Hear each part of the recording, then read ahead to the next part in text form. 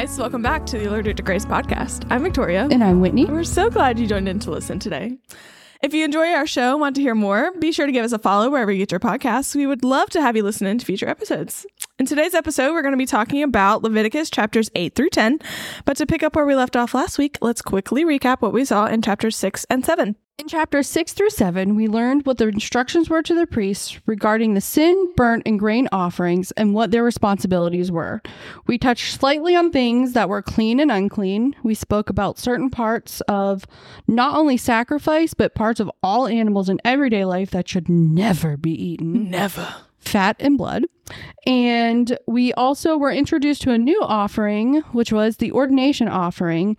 And this was an offering that will be given on the day that the priests were anointed. Did you tally all those offerings? That was How many times did she say offering? It should be a drinking game. Actually, no, let's not do that. Shouldn't ply yourself with drink. No, let's not do that. Oh, man. So yeah, for a recap of just Leviticus in general right now, we have gone from chapters 1 through 7, which talk about all of the sacrifices that we are going to be instituting with the priests that are about to be anointed and consecrated and all of that, right? And then we also have their instructions of how the priests interact with all of those sacrifices, what their duties are, how do they interact with the people, how does what they do affect the rest of the congregation, stuff like that, right? And now here we are with the consecration of Aaron, the high priest, and his sons. So we're going into the establishment of the priesthood, which is that third kind of ring before the Day of Atonement, as we talked about in the intro to Leviticus episode. Yes. Remember, we have the sacrifices, rituals, and all of that stuff. And then we have the purification, and then we have the priesthood. Then we'll have the Day of Atonement, and then we'll have the priesthood again, purification, rituals, and sacrifices. Remember? Yes. No. Sounds good. Lovely. I trust you. I trust you. Fine. I trust you. And I think, too, it's important to note, all the stuff that Victoria just talked about that we covered thus far in Leviticus and we talked about in the intro episode has not happened yet. Nope. It's all instructions. Just like we had the instructions of the tabernacle, the breaking of the instructions again in Exodus. Yeah. So it's all been instructions. And these are, given by God to Moses to instruct the rest of the people. Correct. So in this episode, we're going to be talking about 8, 9, and 10, which 8 is the establishment of the priesthood. 9, we have the first services of the tabernacle. And then 10, we have an occasion if priests didn't really follow the rules. Yes. And we'll get there. And that's an exciting chapter, I feel. Yeah. Yeah, it's interesting. Will spur a lot of conversation, I think. So 8 is the consecration of Aaron and his sons. So starting with verse 1, it says, "The Lord spoke to Moses, saying, Take Aaron and his sons with him, and the garments and the anointing oil, and the bull of the sin offering, and the 2 rams, and the basket of unleavened bread, and assemble all the congregation at the entrance to the tent of meeting. And Moses did as the Lord commanded him, and the congregation was assembled at the entrance of the tent of meeting." So 8 is kind of split up into 7 different sections. We have this common phrase, which we'll hear, "as the Lord commanded." And that's kind of what splits up into those sections. So if you kind of look at verse 4, it says, "And Moses did as the Lord commanded him." That should really be the end of that first section, in my opinion. So section 1 is verse 1 through 4. So that's Moses taking Aaron, his sons, along with all of the material things that they need for the ordination. And then he gathered the people of Israel. Because the ordination ceremony is a public spectacle. Correct. Everybody is there witnessing it, watching it. I have a feeling it was just the leaders. That's what I thought too, because I started reading this and I finished verse 4 and I was like, I immediately have questions. Right? And then I was like, okay, well, you're getting caught up in the things that they told you not to get caught up in. Because remember, the Israelites were millions of people. Yeah. Millions of people. Not just like a small handful, is normally depicted and it's not just Jacob's family. Yeah, it was millions of people. And so I think you're right. I think it was like leaders. Yeah. Basically. Yeah. And I think too, while we're talking about 7, did we ever talk about what I saw something interesting, and I can't remember if you brought it up or if we talked about it in previous episodes, back in Genesis, why the number 7? This is totally random, but I saw it and I thought it was really interesting. It's God's perfect number. There's 7 colors in the rainbow. Yeah. So there's I don't know, seven instances of yes, everything, 7 days like, of creation. And 7 days. Well, it's 6 days creation, day of rest. Yes. And then it's like the day of, or the time period or whatever. We're going to get to it later in this episode. Like, it's 7 days. Yes. The like, sprinkling of 7 times. Yes. And so I just ran across something interesting. I don't remember where I saw it. I was like, oh my gosh. So, okay. 7, if there's a theory where it's 3, God, Father. Yeah. Holy Spirit plus creation, north, south, east, west.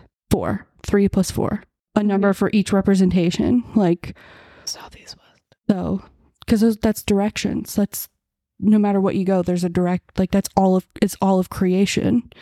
Water, air, fire, earth. Yeah, so it could be like, you see, I was like, oh my gosh, that's really interesting. That of course is not biblically anywhere that I'm aware of. It was just something interesting that I saw that I never thought of. So, well, 7 is my lucky number. Well, it's God's too. So, God did choose me. Okay, and He chooses you too. Okay, But He does, seriously. So we have Moses, Aaron, his sons. Probably just the leaders of Israel. All the leaders of Israel are likely outside of the court because it's at the entrance to the tent of meeting. Yes, at the entrance of the tent of meeting. They can't go in. So literally, the way I picture it, I feel like Aaron, his sons, are behind that veil, that screen veil. Yes. But they're at the entrance. So like people that are peering in can see them. Yeah. That's at least what I think. I read something that said that that's probably where they were. It was all like right there because the people couldn't come in. They couldn't come in. They weren't allowed to come out. Nobody ever goes in. Nobody ever comes out. It's the chocolate factory. Anyway. I'm so glad you knew that. Of course I knew that. I think there was something to learn from watching God set apart the men for his service and everything, because we'll get to it, but like it's not an easy process. It's not quick. It's not simple. And the smallest mishap can end in disaster, So I think it's something to be learned from watching these men be set apart. The act of setting them apart for God's service is something that the leaders of Israel probably benefited from watching. Yeah, exactly. And I think too that it also drove home the fact that they are separate from you. Like they are holy. Because of this. Yes. And this is why. Moving on to section 2, which is verse 5 through 9, we have the cleansing ceremony. So it says, "And Moses said to the congregation, 'This is a thing that the Lord has commanded to be done.' And Moses brought Aaron and his sons and washed them with water. And he put the coat on him and tied the sash around his waist and clothed him with the robe and put the ephod on him and tied the skillfully woven band of the ephod around him, binding it to him with the band. And he placed the breastpiece on him, and in the breastpiece he put the Urim and the Thummim. Am I saying that right? I don't remember. And he set the turban on his head, and on the turban in front he set the gold plate, the holy crown, as the Lord commanded Moses." Yes. So from back in Exodus, we went into fine detail about what the high priest's garments look like. They're very elaborate. Yes. I mean, and for good reason. And pretty and like just over the top. Pretty much. Like the breastplate. Remember the breastplate had like 12 stones. Yes, 12 gemstones. Gemstones of Israel. Yeah, one for each tribe. Yes. And then the and the thummim or whatever was supposed to be like the yes-no things from God. Yes, but nobody really knows how they work and the whole thing. We dug into it really deep, and I don't remember exactly what episode. It was back in Exodus. Yeah, but it was back in Exodus. So if you haven't listened to that, go back. And if you haven't looked up a picture of the high priest's garments, do it. It's cool. It is really cool. You'll see the tassels and the bells and the pom-poms and all the things. And think about too, like this is something that has never been seen before either, because this is all like divinely inspired. So, well, I mean, I guess it's been seen by the people who made it, but not put together all in one person. Yeah. It's like the first time it's coming together was after he was cleansed. Yeah. And nobody else wore or wears anything like it. Yeah. So Moses personally washed Aaron and his sons with water and clothed them in the sight of the people. They were naked. But I guess naked. I didn't even think of that. They were naked. They had to strip down and be naked in front of the entire congregation or the group of leaders, They didn't wash themselves either. Like it goes to the point of they received a washing from Moses. Like, can you imagine?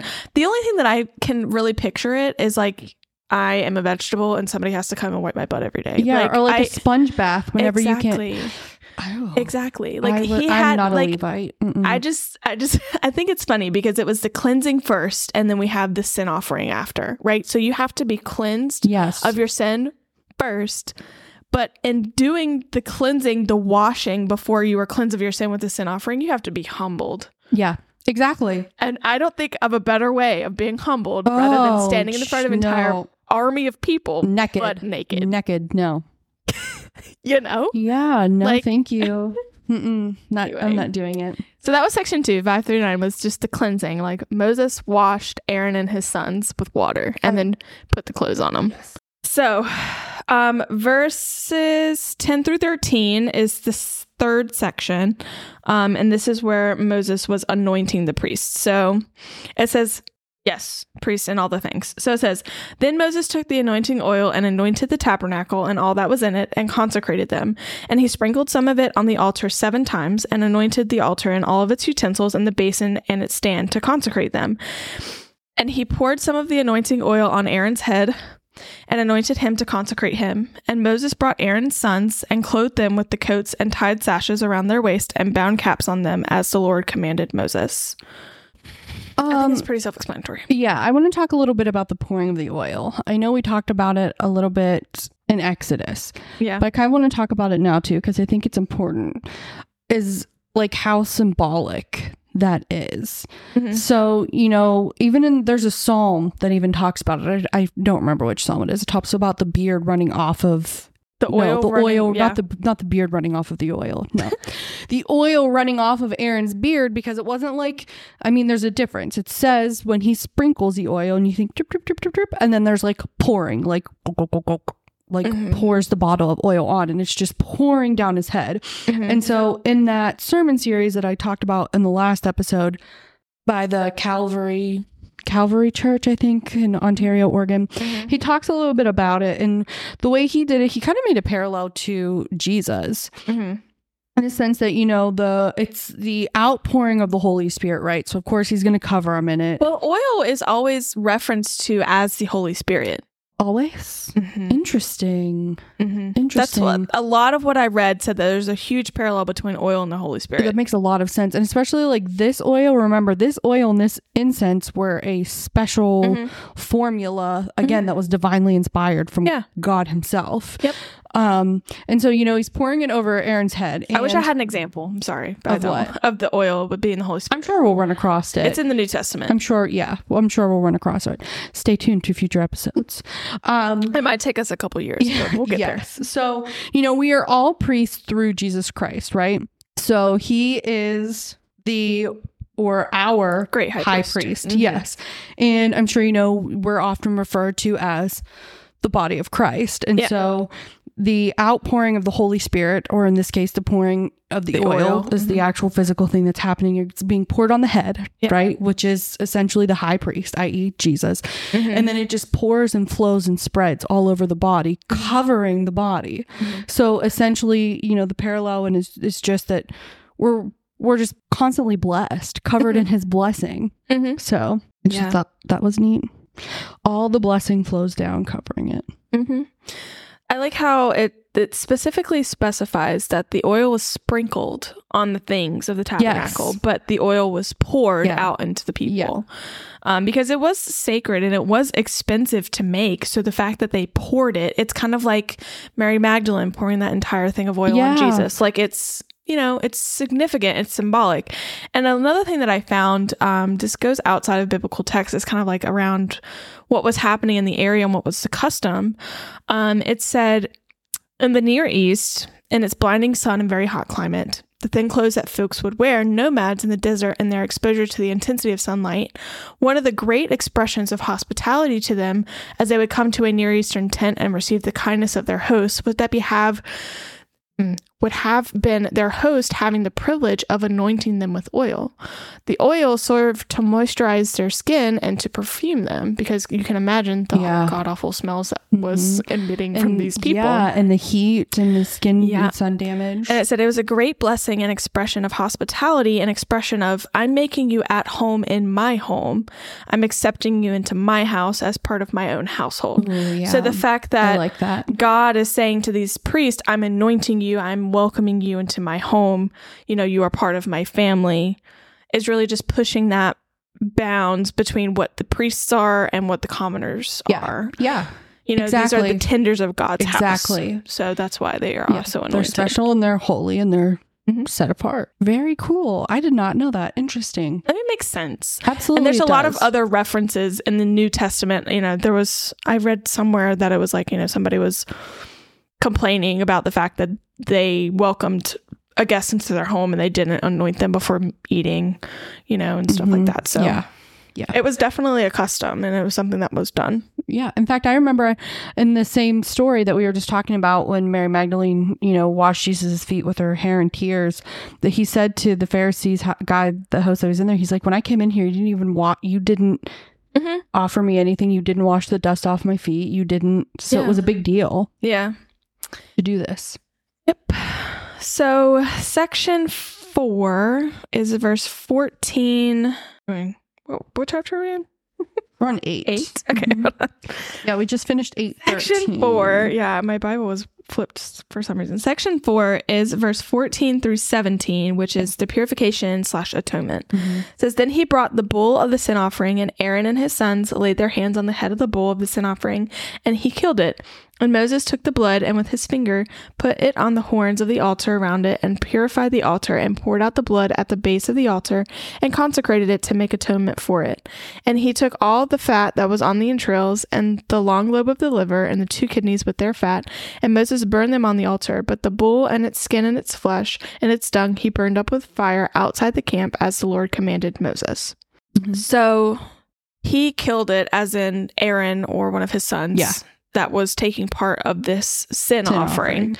Now, the question I had at this point, it stumbled me for a long time, because I was like, what qualifies Moses to be the one to take the place, quote unquote, place of the high priest or one of the priests in their anointing ceremony? Like, do you think he got a free pass to be able to do all this for the first time? Or do you think he didn't sin? Or was his sin forgiven in some other way? What? Right. Because we know he's a murderer. Right. Yeah. What qualified him to be able to do these things? Yeah. And, I had the same question. Because okay, here's my thought process. At the end of Exodus, we have those verses where he goes in, he sets up everything inside the tabernacle, he anoints the things that are in there, and then God's glory fills the tabernacle at the end of Exodus, right? And we know that he had to go in and anoint those things, because without doing that, God would not be able to go into the tent of meeting, into the tabernacle, and have his glory be filled with it, right? Yeah. So now, at the beginning of Leviticus, God is talking to Moses from the tent of meeting. Moses can't even approach the tent. Nobody can. Yeah. So what makes him so important and makes him so worthy to A, anoint the priests, do all the sacrificial things for the priests, and B, also enter the tent of meeting and anoint all the things while God's glory is filling the tent? I don't understand. Yeah, that was a really a point for me too, except I hit it much earlier on, almost right at the beginning. Yeah, no. Whenever I said right, I was like immediately no. Who is he? Why is he allowed to do this? Because I'm like you. I'm like, okay, well, at the end of Exodus, God's glory has filled the tabernacle. Yeah. And like you said, and we had kind of talked about a little bit at the beginning of the episode, I think it's important to understand the actual, because as we learned in Exodus, that the way it's written is not always the order that it happened because remember when Moses' father-in-law came and amongst all this other stuff, and when he was up on the mountain and when he came down, that it's not. So I know we kind of talked it out a little bit, wherein I think, and you tell me if you agree, Moses set up the tabernacle, he anointed everything, Yes. in the tabernacle and then came out. And then once he came, well, the tent of meeting, not the tabernacle, excuse me, the tent of meeting, and came out. Yeah. And God's glory filled the tent of meeting, so that Moses couldn't go back in the tent of meeting. Yes. Which was fine, because he did his part in there. He's done. Yes. He did what he needed to do in there. And now, after all this, now is the time to start the ordination of the priests and the high priest and the anointing of the burnt altar, burnt offering table, and all that kind of stuff. Yeah. And I was like, yeah, that was one of my first questions is what makes it okay for him to do it, but he's not allowed in the tent of meeting? Like, to me, that just didn't make sense. And so I actually found something that was really interesting. This is from BibleTalk.tv. And it says, as God's chosen representative, because keep in mind, Moses is only God's chosen representative right now, because there are no priests. So Moses is his main man right now. Which we knew that because he climbed Sinai how many freaking times? And delivered he's been the Ten speaking through Commandments. him, appeared to him on the burning bush. God chose him in the burning bush. Yes, that's when he chose him. Yes, it's very clear that Moses is God's chosen one. And we know that eventually when the priests are put into office, that they will be God's representatives. But right now, other than Moses, what representative does God have? Yeah. You know? Yeah. So it says, as God's chosen representative, Moses serves in God's role for these proceedings. It will be God himself acting through Moses, who will be the one who is actually consecrating the tabernacle to priests in their garments to the service of the Lord.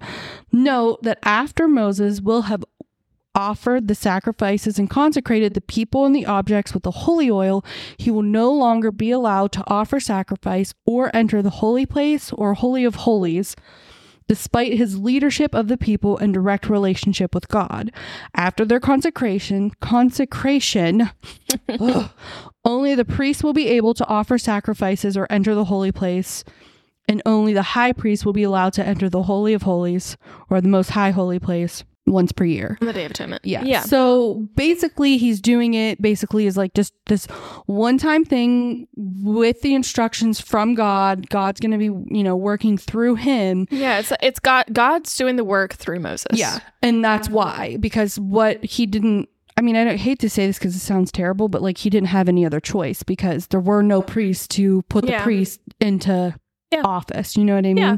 So it's kind of like a one and done type of deal. Yeah. Makes sense.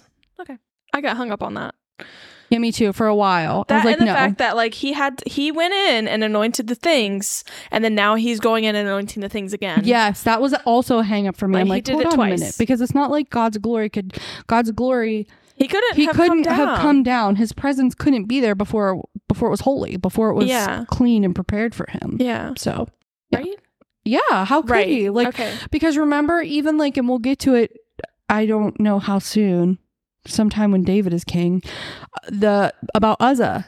He touched it. And you know what I mean? So of course it would have to be. Yeah. But anyway. Okay. So we just went through the purification and the anointment, and we did the sin offering, right? Yeah. Yep. So the priests were sinful men, obviously. And their sin and transgressions had to be dealt with before they were able to carry out God's work, because the priests were the ones that were supposed to be, giving the sacrifices and doing the blood sprinkling and doing all the things that was considered holy in terms of the sacrifices. And like we said a couple episodes ago, that sin pollutes everything. So if you are in a sinful state, or if you're in an unclean state, especially as a priest, everything that you do is null and void. Right. It doesn't, it defiles, quote unquote, work, but it defiles it. Yeah. That it's not just, like you said, I can't remember how many episodes it was, but we talked about it, how their sin, because they are men, their sin, not men as in like men, but like human. As in human. Yeah. They sin. You're still, it's going to happen. You can be a priest and still sin. That's why there's a special sin offering for a priest. Exactly. And so even too, like we talked about when you're going into like the peace offering, or like, the Thanksgiving offering, like sin still has to be acknowledged and dealt with. And especially now, since these men are being put into such a high office, an esteemed place, like of course they're going to have their sin addressed. So section 5 is verse 18 through 21, which is the part of the burnt offering. So it says, then he presented the ram of burnt offering, and Aaron and his sons laid their hands on the head of the ram, and he killed it. And Moses threw the blood against the sides of the altar. He cut the ram into pieces, and Moses burned the head and the pieces and the fat. He washed the entrails and the legs with water, and Moses burned the whole ram on the altar. It was a burnt offering with a pleasing aroma, a food offering for the Lord, as the Lord commanded Moses. So we have the purification of the sin offering / the atonement that was given in place of their sin. Yes. And then now we have the dedication or the commitment of the priests. They're dedicating their lives to serving God as his priests. Yes. Section 6 is verse 22 through 29. Do you have anything else to say? I'm sorry. I know. Like I'm talking a lot. No, I just talked for how long about what qualified Moses. And no, I feel like that's pretty. I mean, the thing of it is I think to go back and listen to the last, even just like episode, what is it, 3 through 5? Yes. We go through pretty much the sin offering, the guilt burnt offering. Not the burnt offering. The sin offering, which is the guilt offering. The guilt offering, and then the peace offering or whatever. Pretty heavy. Yeah. And so I feel like if you haven't listened to it, this section would make more sense. Yeah. So section 6 is verse 22 through 29, and that says, then he presented the other ram, the ram of ordination, and Aaron and his sons had laid their hands on the head of the ram, and he killed it. And Moses took some of its blood and put it on the lobe of Aaron's right ear, and on the thumb of his right hand, and on the big toe of his right foot. Then he presented Aaron's sons, and Moses put some of the blood on the lobes of their right ears, and on the thumbs of their right hands, and on the big toes of their right feet. And Moses threw the blood against the sides of the altar. Right. Yes. Then he took the fat and the fat tail and all the fat that was on the entrails and the long lobe of the liver and the 2 kidneys with their fat and the right thigh out of the basket of unleavened bread. What? And out of the basket. And out of the basket of unleavened bread that was before the Lord, he took 1 unleavened loaf and 1 loaf of bread with oil and 1 wafer and placed them on the pieces of fat and on the right thigh. And he put all these in the hands of Aaron and in the hands of his sons and waved them as a wave offering before the Lord. Then Moses took them from their hands and burned them on the altar with the burnt offering. This was an ordination offering with a pleasing aroma, a food offering to the Lord. And Moses took the breast and waved it for a wave offering before the Lord. It was Moses' portion of the ram of ordination as the Lord commanded Moses. Good. Ooh. Yes, that was a lot. That was a long one. I was struggling. So section 6 is the second ram offering, because the first ram offering was for the burnt offering. Yes. The second ram offering was the ordination offering, or the installation of sacrifice and the consecration of the priest. Mm-hmm. I have a question. Okay. What is the difference between being consecrated, being anointed, being, what was the other one? There was another one. Anointed. Hold on. I have something on this. Took a screenshot because I was kind of getting hung up on it too. To be ordained. Yes. To be consecrated. So the difference between anoint, ordain, and consecration, because it's like we keep hearing the terms over and over again, but it doesn't. I thought they're very similar, but I'm like, okay, are they being interchangeably? I don't know. But this again is from BibleTalk.tv. Mm-hmm. It says, anoint means to set aside for God's purpose. Okay. Right? Which makes sense because for God's purpose, like I'm thinking of like, yes, the priests are going to serve him and do the services of like sacrificing and everything. You anoint the things. And you anoint the things as well because they're also going to be used for God's purpose. The Ark of the Covenant, the altars, showbread, the lampstand, the candle, offering, all that table, stuff. All the things. So then ordain means to appoint to a special task or role. So they're going to be doing... Their ordination is of their priests. Of the office, basically. Yes. Of the position that they're going to be taking. And then we have priests. Yes. Okay. And then to consecrate means to, I guess it says, this means to be assigned to be holy or hold a holy position by God and for his purposes. So it's kind of like anoint. Yeah, it's kind of like anoint where you can anoint and consecrate objects, but you ordain people. Maybe it's like you anoint them to consecrate them. Yes, I think that makes a lot of sense. Yeah, because I was also hung up on that. That was one of the first things I had to look up because I was like, why do they keep saying this? Like, what is the difference? Does that make sense? I think so. Was that helpful? Because this was an ordination offering. It was an ordination offering, isn't an offering to put them or show that they were in place because, well, I'm not going to jump ahead in case you... Yeah. But they had to anoint them with the oil to consecrate them to the Lord. So they had to be holy. They had to be set aside. They had to be anointed.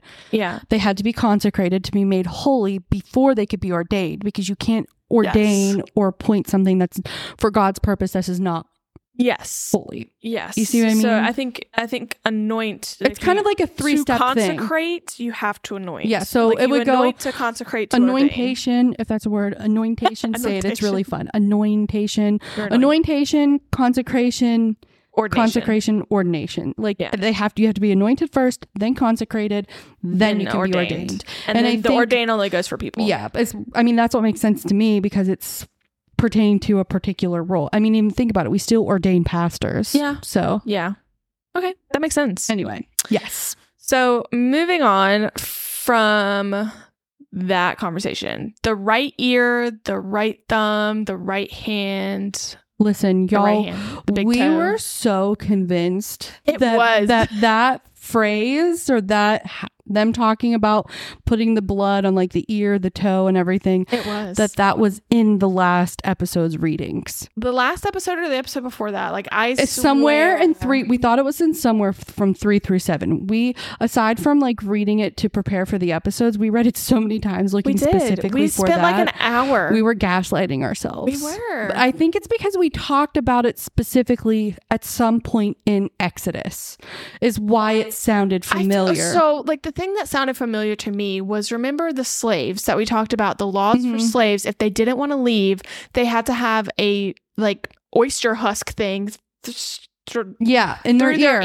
And it was their right ear. Yeah. But I also feel like we did talk about something with the thumb. I think and the right foot. I think it was in that one lecture by RTS that we listened to. I think that guy referenced it. Did he? Yeah. I think he referenced it, but I don't think he read it. Like, obviously, we read it through. It is not in 3 through 7. No, it's but here. Anyways. It's here. I just thought that was funny. So, Enduring Word says the consecrated priests were stained with the blood of sacrifice. They could hear differently because of the blood was on their ear.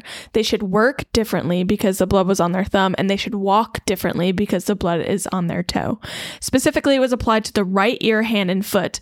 This isn't because God felt they could do whatever they wanted with their left ear, hand, and foot. It is because the right side was considered superior with more strength and skill. God wanted their best to be dedicated to him. Yeah. So it's really just all in the way. I swear we talked about this before. It's all in the way. We did. You we walk, talked about it. We talked about work. it in Exodus. Whenever we learned about, if you go back and listen to whichever episode that is. If you find it, let us know. Please. Because email us, Allergic to Grace podcast. No, Allergic to Grace. Allergic to Grace at gmail.com. Also, too, if you just want to say hey. Right. I really think that that's where it was. But anyways, yeah, everything I read said pretty much the same thing. It was very fleshly symbolic. It was. And it's going to kill me. I need to know in what where did we talk about it? Because we've talked about it previously. I know we have. Are you sure it wasn't in Genesis? I'm positive, because Moses didn't even exist in Genesis. Oh, I know that. I'm just saying. Yes. Whatever. It was it's definitely fine. in Exodus. Hold on. I'm going to look. Okay, here we go. 19, Exodus 29:19. You shall take the other ram, and Aaron and his son shall lay their hands on the head of the ram, and you shall kill the ram, and take part of its blood, and put it on the tip of the right ear of Aaron, and on the tips of the right ears of his sons, and on the thumbs of their right hands, and on the great toes of their right feet, and throw the rest of the blood against the sides of the altar. Because I remember we looked up what that meant, because we were initially like, because this time around when I read it, it sounded familiar. I knew what they were talking about. And I really feel like we hit this pretty hard because we thought it was so random. Like, why is he putting it on his big toe? Yes. Which episode that is, I'm not sure. But if you want to read about it, it's whenever Moses was receiving the instructions for the first time on the consecration. I can't say that word. Consecration of the priests, Exodus 29. Isn't it amazing that there are instructions in a different book of the Bible that correlate with this one? Like, yeah, it's so similar. It's almost word for word. Like, I still find that crazy. Yeah. Like, the instructions are the same, and they're not even in the same book. Yeah, God just doesn't waver. If that doesn't prove that it's divinely inspired. I mean, think about, like, in comparison, like, the Gospels, Matthew, Mark, Luke, John. Well, yeah, those were all written by different people, That's what I'm saying, yeah. That wasn't word, that was, you know what I mean? Whereas that's this even is, like, more impressive. Yeah. Whereas, like, this is straight from, of course, it's going to be nearly exact because it's straight from... Yeah. God. The only thing that's changing really is the tense, because he was giving instructions for the future, and now he's giving instructions as it's happening. I want to think that Moses was writing these down as it happened. So, like, he was writing them down, like, when he got the first example or the first, rules and things, and then he wrote it down the second time, and then now he's writing it down as he did it. Like, that's what I would think. So it's kind of impressive that it's still word for word, and it's still exactly how God had said it. Remember in the case for Christ, by Lee Strobel, he talks about, like, how, because if you've never read it before, I've talked about it before. It's an incredible book. We talked about it in the intro episode. Yeah. It's an incredible book. And he's basically sets out to disprove God's existence in the Bible, and that the Bible didn't come from him. And it's kind of like he says, one of the very first arguments is that, like, when you're going to trial and you have a witness and you have another witness and then you have another witness and they're all saying the same thing, like, yeah, this person did whatever it is that they did. Yep. You're going to believe them. Why else would these men want to be brutally murdered? Seriously. For something that they didn't believe in. Anyway. Exactly. Pun. That's a whole different rabbit hole. Yeah. Anyway, let's get back on track. Yes. Section 7. We're here at the last section of chapter 8 is verse 30 through 36. And this is the meal of covenant ratification. So hold on. Before we start this, I want to talk about the wave offering, because I was like, what is that? Sure. I just want to say, in case anybody's wondering, we briefly talked about it. Vaguely. We basically, it was the priest, are waving the breast, in the air, so that it's clear that the sacrifice is coming from them or God. Yes, and then Moses waving his breast in the air. Like, you just don't care. Moses waving his portion in the air is a symbolic sacrifice, because he's going to keep that for himself as a meal. So, anyway. Okay. 7th part. Go. 30 through 36, it says, Then Moses took some of the anointing oil and of the blood that was on the altar and sprinkled it on Aaron and his garments, and also on his sons and his sons' garments. So he consecrated Aaron and his garments, and his sons garments with him. And Moses said to Aaron and his sons, Boil the flesh at the entrance of the tent of meeting, and there eat it, and the bread that is in the basket of ordination offerings, as I commanded, saying, Aaron and his sons shall eat it. And what remains of the flesh and the bread you shall burn up with fire, and you shall not go outside the entrance of the tent of meeting for 7 days, until the days of your ordination are completed, for it will take 7 days to ordain you. As has been done today, the Lord has commanded to be done to make atonement for you. At the entrance of the tent of meeting you shall remain day and night for 7 days, performing what the Lord has charged, so that you do not die. For so I have been commanded, and Aaron and his sons did all the things that the Lord commanded by Moses.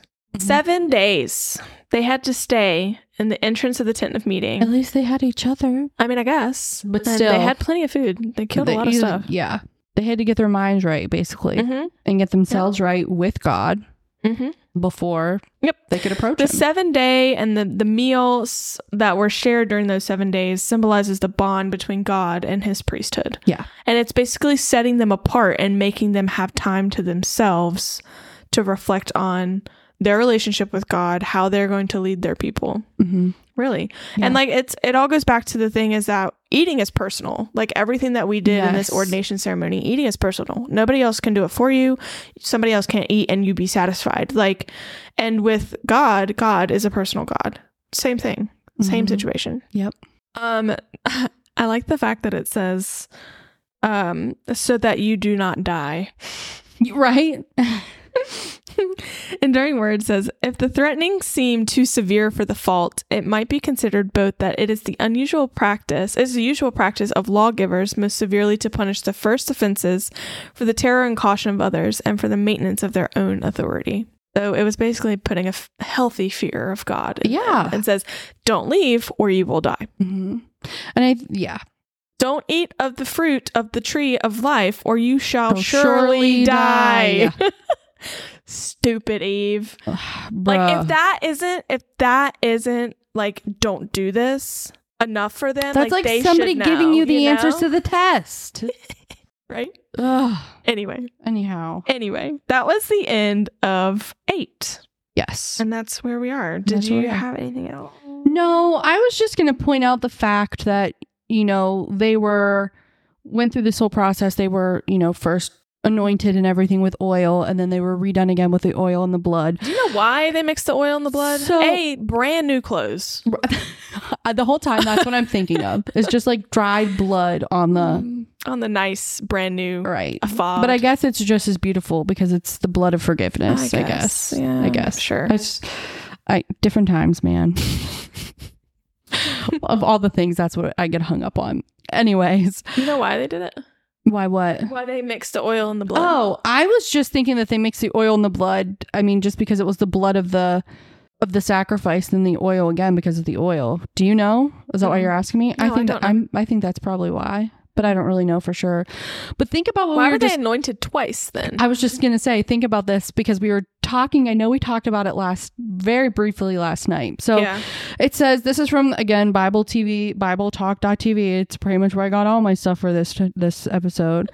The main difference between these two anointings was the first prepared Aaron, purified him to make his offerings before God with his sons. The second was to confirm that the rituals had accomplished their purpose and the anointed ones were now considered to be priests in the service of God. So think about the 3 things we just talked about. Mm-hmm. Anointing, consecration, and ordination. Yes. So I'm thinking it was just those steps. Okay.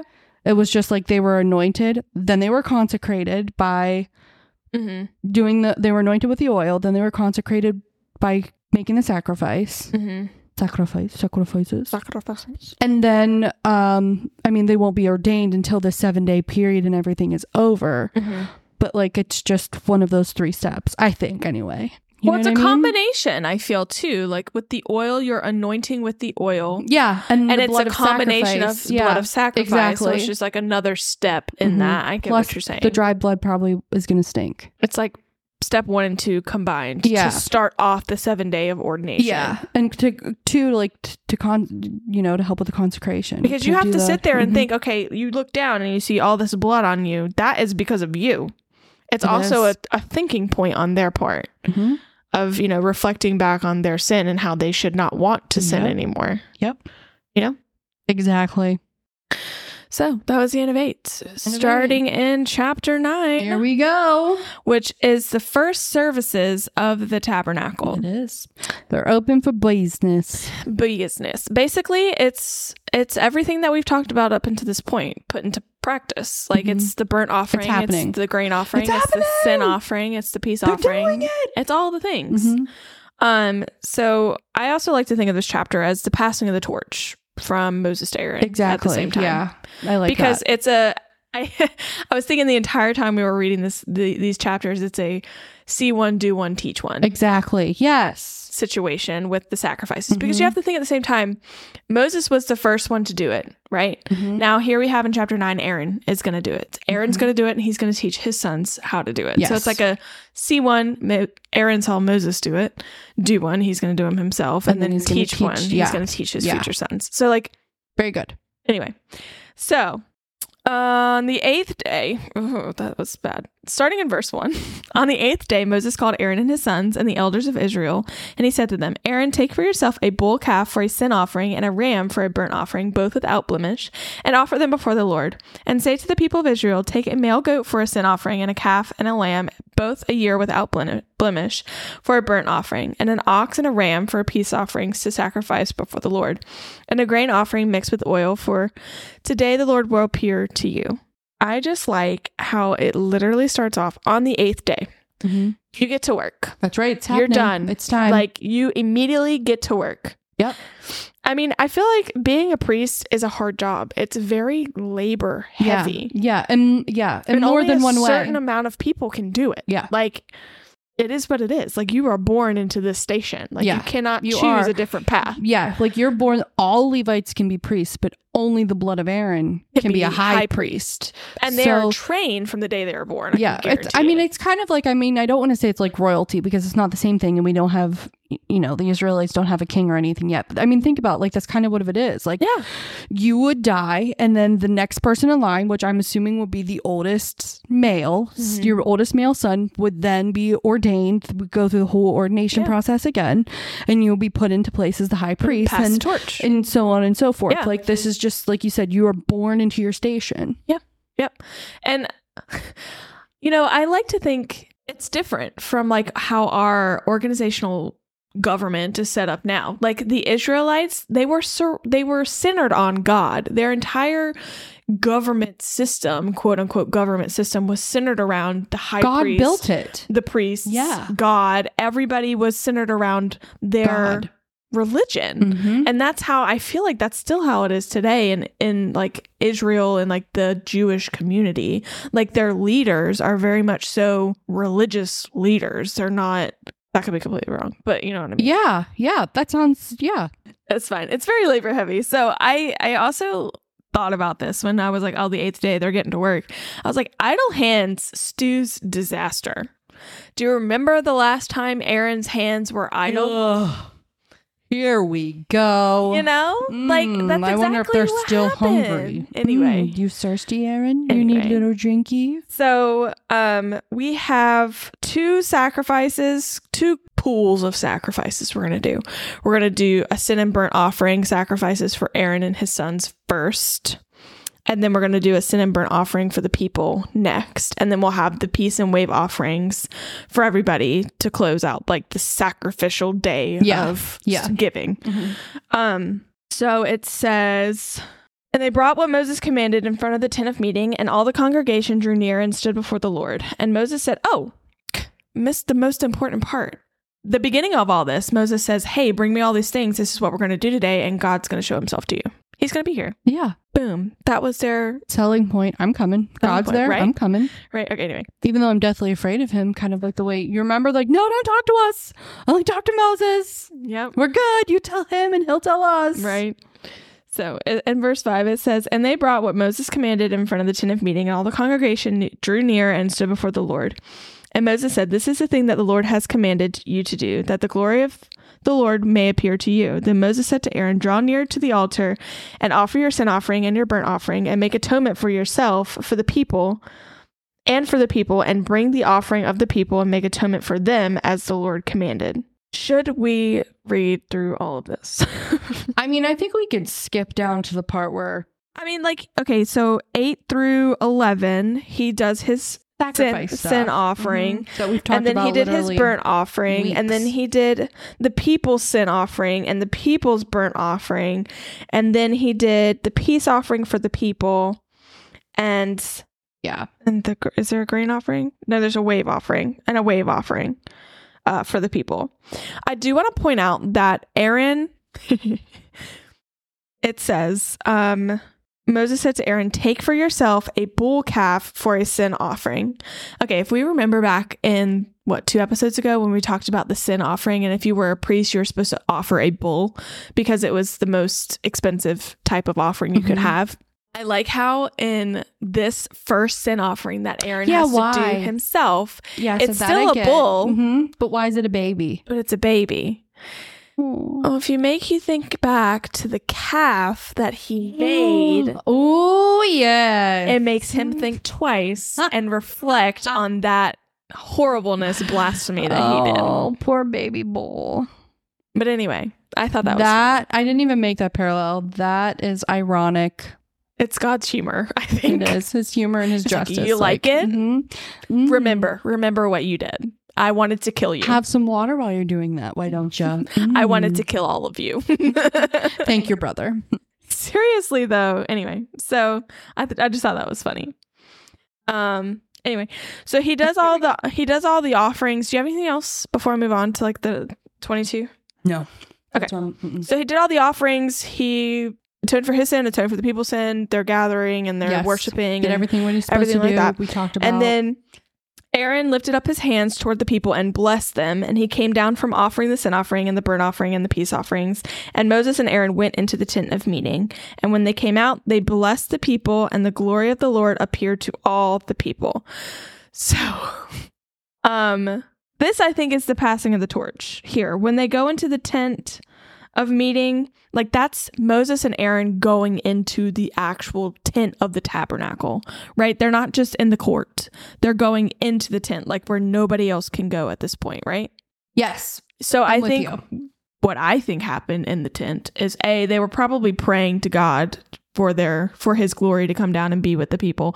B, Moses was also probably showing him how to do everything in the tent, like how to keep the table of the showbread, what the altar of incense, and like the lampstand, and like where everything's supposed to go, and how you're supposed to do the things inside the tent. Exactly. So I think in this moment, it was most definitely the passing of the torch to Aaron, and then just another step. Like we started with the sacrifices, now we're starting with the more intricate details of things inside the actual tent. I'm wondering, too, if he told him what he's supposed to do on the Day of Atonement. I guess we'll get there with the Day of Atonement. Yeah. I don't know. Because at this point, we don't have instructions for that. We don't. So we'll find out. We'll find out. Stay tuned. To a later episode, not today. So resuming in verse 24, it says, and the fire... No. Yes. The glory of the Lord appeared to all people. What do you think that was? Because it doesn't say. I read a couple of different postulations. It was, maybe they felt the presence, they felt the heaviness of God. I didn't even look around them, or was it like the pillar of fire, or was it like just like the cloud, or what do you think it was? Where do you think it was? I don't think it was in the tent. I feel like it was up, in the court. Yeah, it was like up over where like if everybody could see the glory of the Lord, like it was somewhere where everybody could see the glory of the Lord. The Shekinah glory. Yeah. That's interesting. An interesting thought. Anyway, nobody knows. It just says that the glory of the Lord appeared to all people. And it says, and the fire came out from before the Lord and consumed the burnt offering and the pieces of fat on the altar. And when all the people saw it, they shouted and fell on their faces. Mm-hmm. I had a bunch of different things about this. Go ahead, because I have nothing. Well, prior to God accepting the sacrifices that were given for the people, mm-hmm. Moses and Aaron burned offerings on the altar of burnt offering. But God just consumed the offerings now in fire and lit the thing for eternal, for the eternal flame. Mm-hmm. So do you think that the sacrifices that were given by Moses for Aaron, and then Aaron during this first half of the sacrifices, do you think that was just done with regular fire, and then like it kind of kindled and they put the people's peace offerings and grain offerings and everything on the altar of burnt incense, and then it just kind of like was just there until God like smote it? I guess, yeah, because they didn't know that the fire was to continue burning yet. No. So that would be my guess. Yeah, that makes the most sense logically. Like he kind of like just reignited it. Yeah. Mm-hmm. That's what I think. Because why? Yeah. Right? Why would he put fire on top of fire?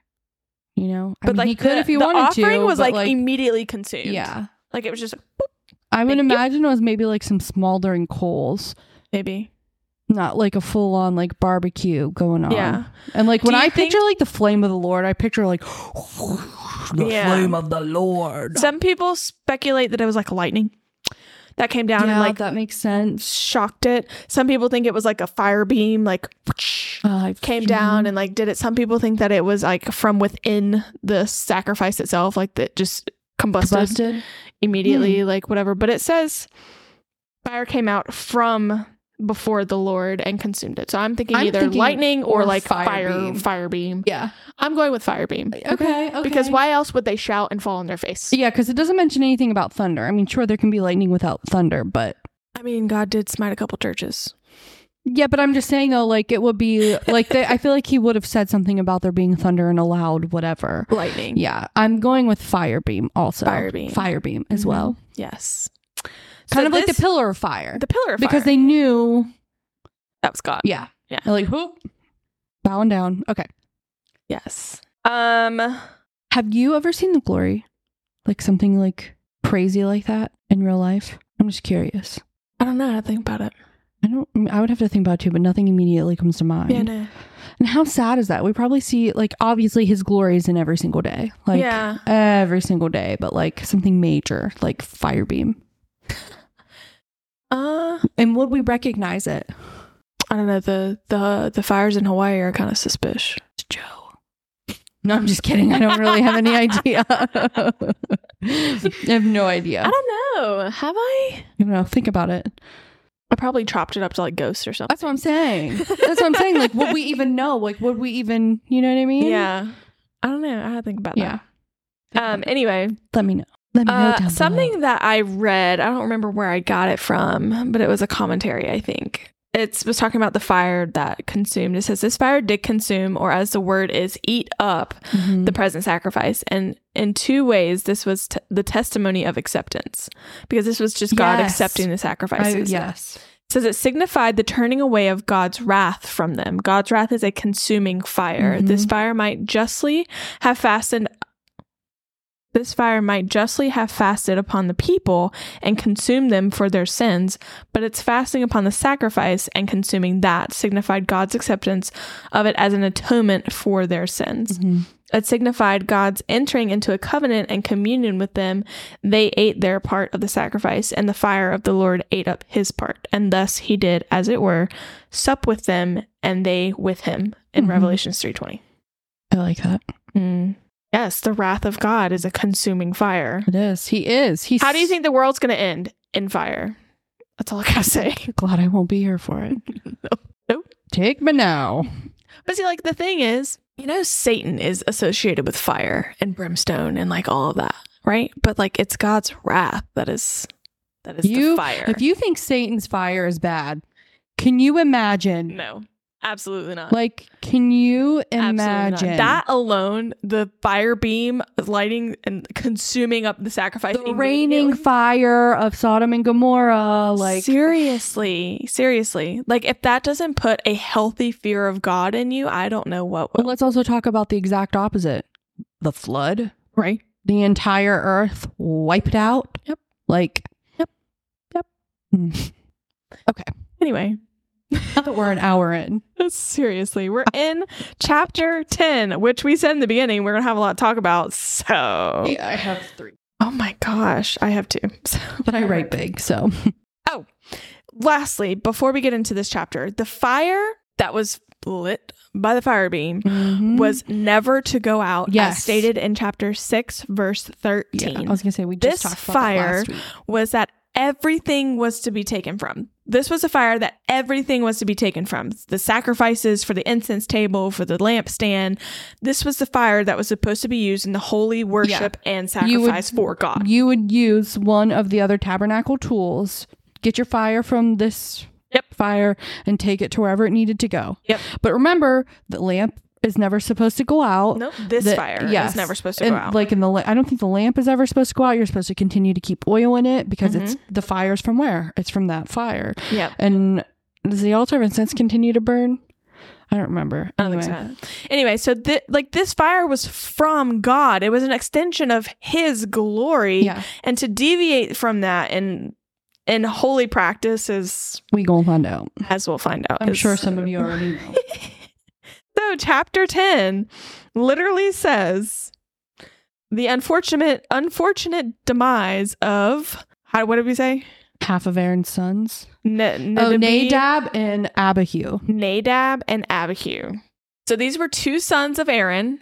Were they his oldest sons? Yeah, they were his 2 oldest sons. 2 oldest sons. I want to point out that this whole situation takes place literally the same day of their ordination. Yes. The same day.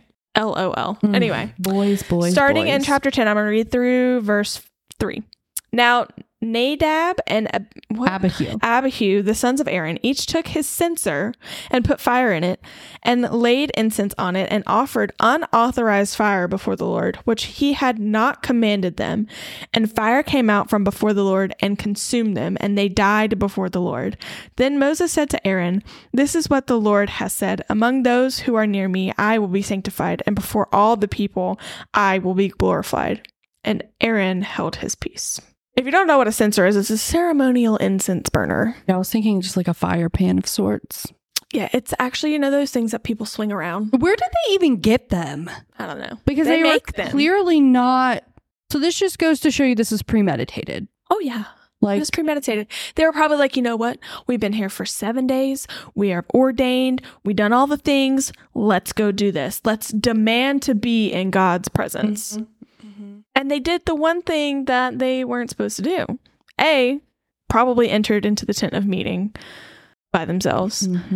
B, offered unauthorized fire before the Lord, as in they made their own fire to burn their incense within their censers. And their own incense. Keep in mind about the not magic, but like the divine formula that we talked Did you about just this. say magic? I did, but that's not, I meant like the divine formula that was supposed to be secret That and was is set only forth in to Exodus. be used for Exodus? Mhm. Yes, Exodus. God's purpose in the tabernacle, So I just like the fact that Aaron held his peace. yeah, he's like, okay. He can't be upset. He can't be upset because they were justly killed. Yeah. And That was God's judgment. Yeah. God's judgment just came down in acceptance and in glory, yeah. taking up the sacrifice. And now his consuming fire is burning judgment. Yeah.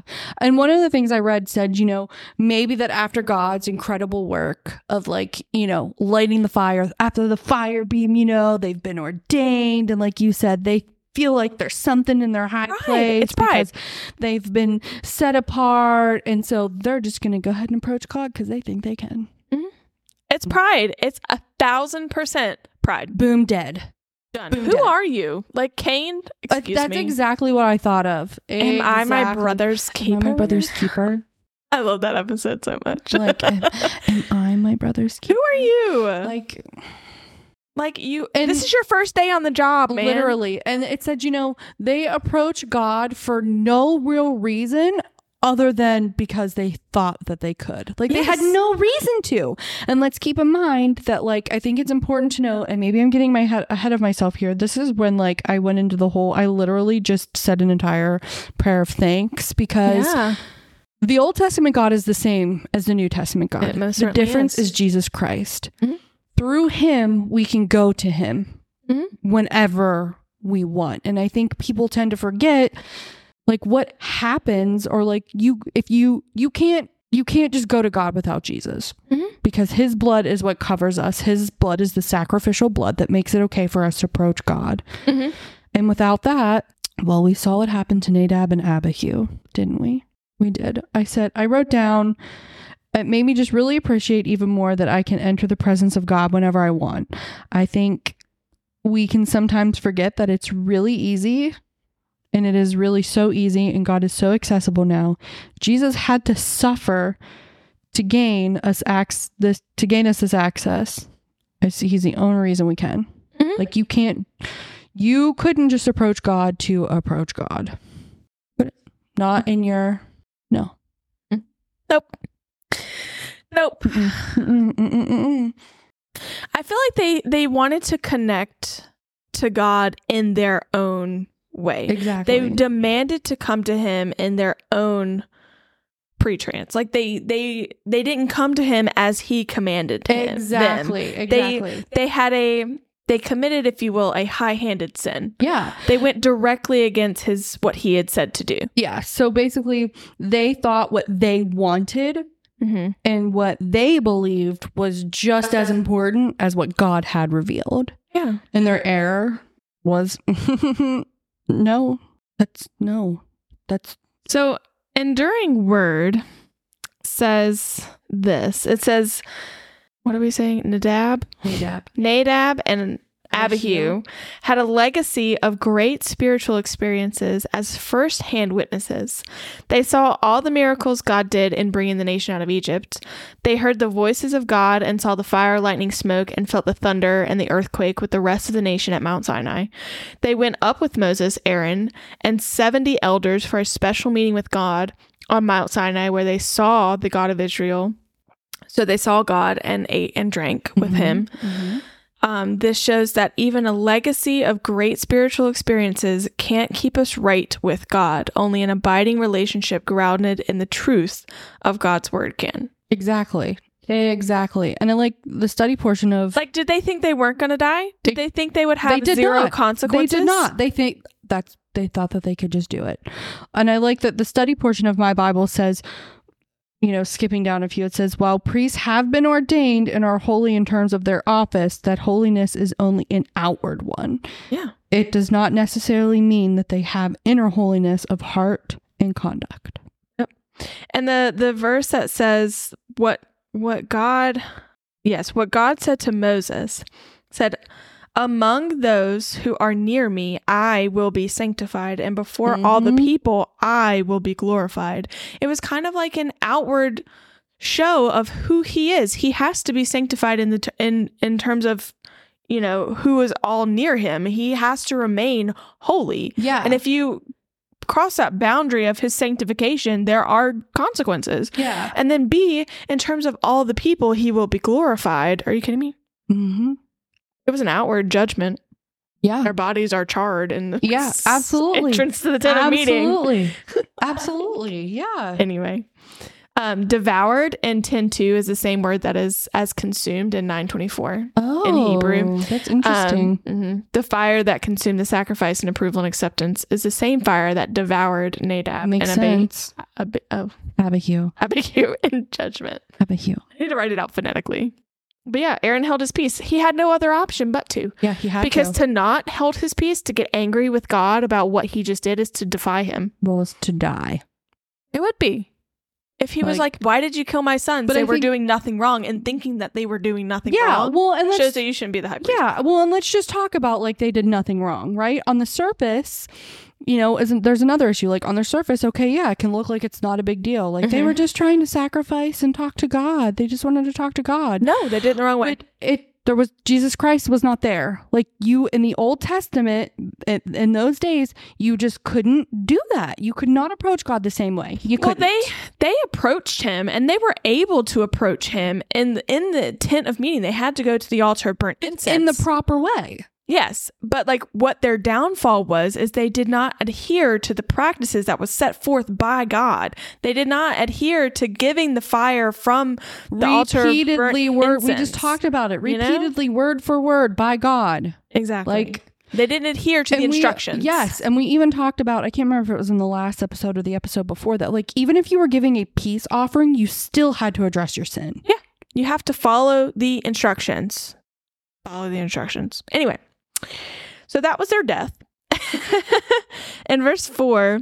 And I think, hold on. In regards to Aaron holding his peace, do you think it's also too, yes, he realized that he couldn't, but do you think it's also because he understood that what they did was wrong? Yes. Yeah.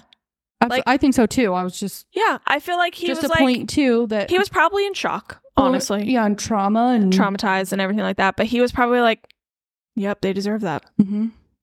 Yeah. Because God is just. Exactly. And how can your high priest doubt God's judgment? Exactly. And I think it just goes to show that his station, he's appropriate. Yeah. It's fine. Yeah. Okay. He has 2 more sons, by the way.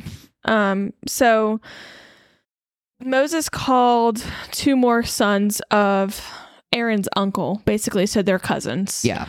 They weren't direct descendants of Aaron, so they weren't of that priestly line. And he told them to carry those 2 boys away from the sanctuary and out of the camp, right? Yeah.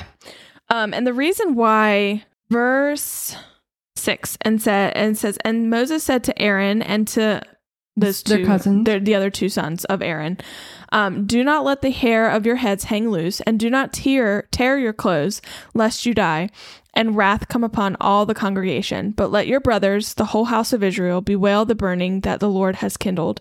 And do not go outside the entrance of the tent of meeting, lest you die. For the anointing oil of the Lord is upon you. And they did according to the word of Moses. So Moses told his cousins to take away the bodies, basically, because the people of the priestly line are not to be touching dead bodies to begin with, because that puts them in an unclean state. But they also just spent all this time and effort and resources consecrating the priests, who were Aaron and his sons. Yes. Who all was left, as in the 3 people that were left, were not about to be defiled, or have the opportunity to go out against God's clear instructions to mourn the loss of those two boys, and thus be killed also. Because think about it.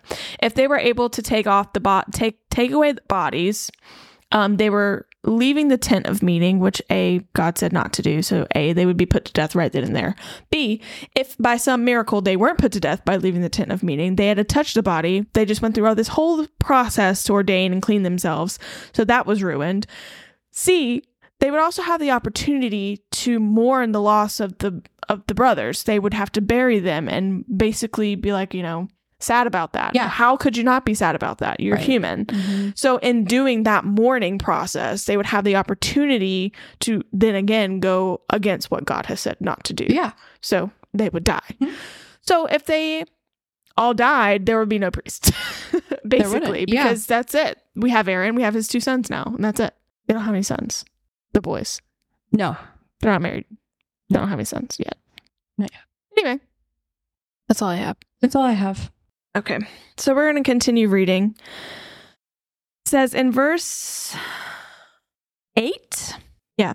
And the Lord spoke to Aaron saying, drink no wine or strong drink, or you or your sons with you when you go into the tent of meeting, lest you die. It shall be a statute forever throughout your generations. You are to distinguish between the holy and the common, and between the unclean and the clean. And you are to teach the people of Israel all the statutes that the Lord has spoken to them by Moses. It's basically just explaining their station and how they're not supposed to drink alcohol. Yeah. Moses spoke to Aaron and to Eleazar and Ithamar, his surviving sons. Take the grain offering that is left to the Lord's food offerings and eat it unleavened beside the altar, for it is most holy.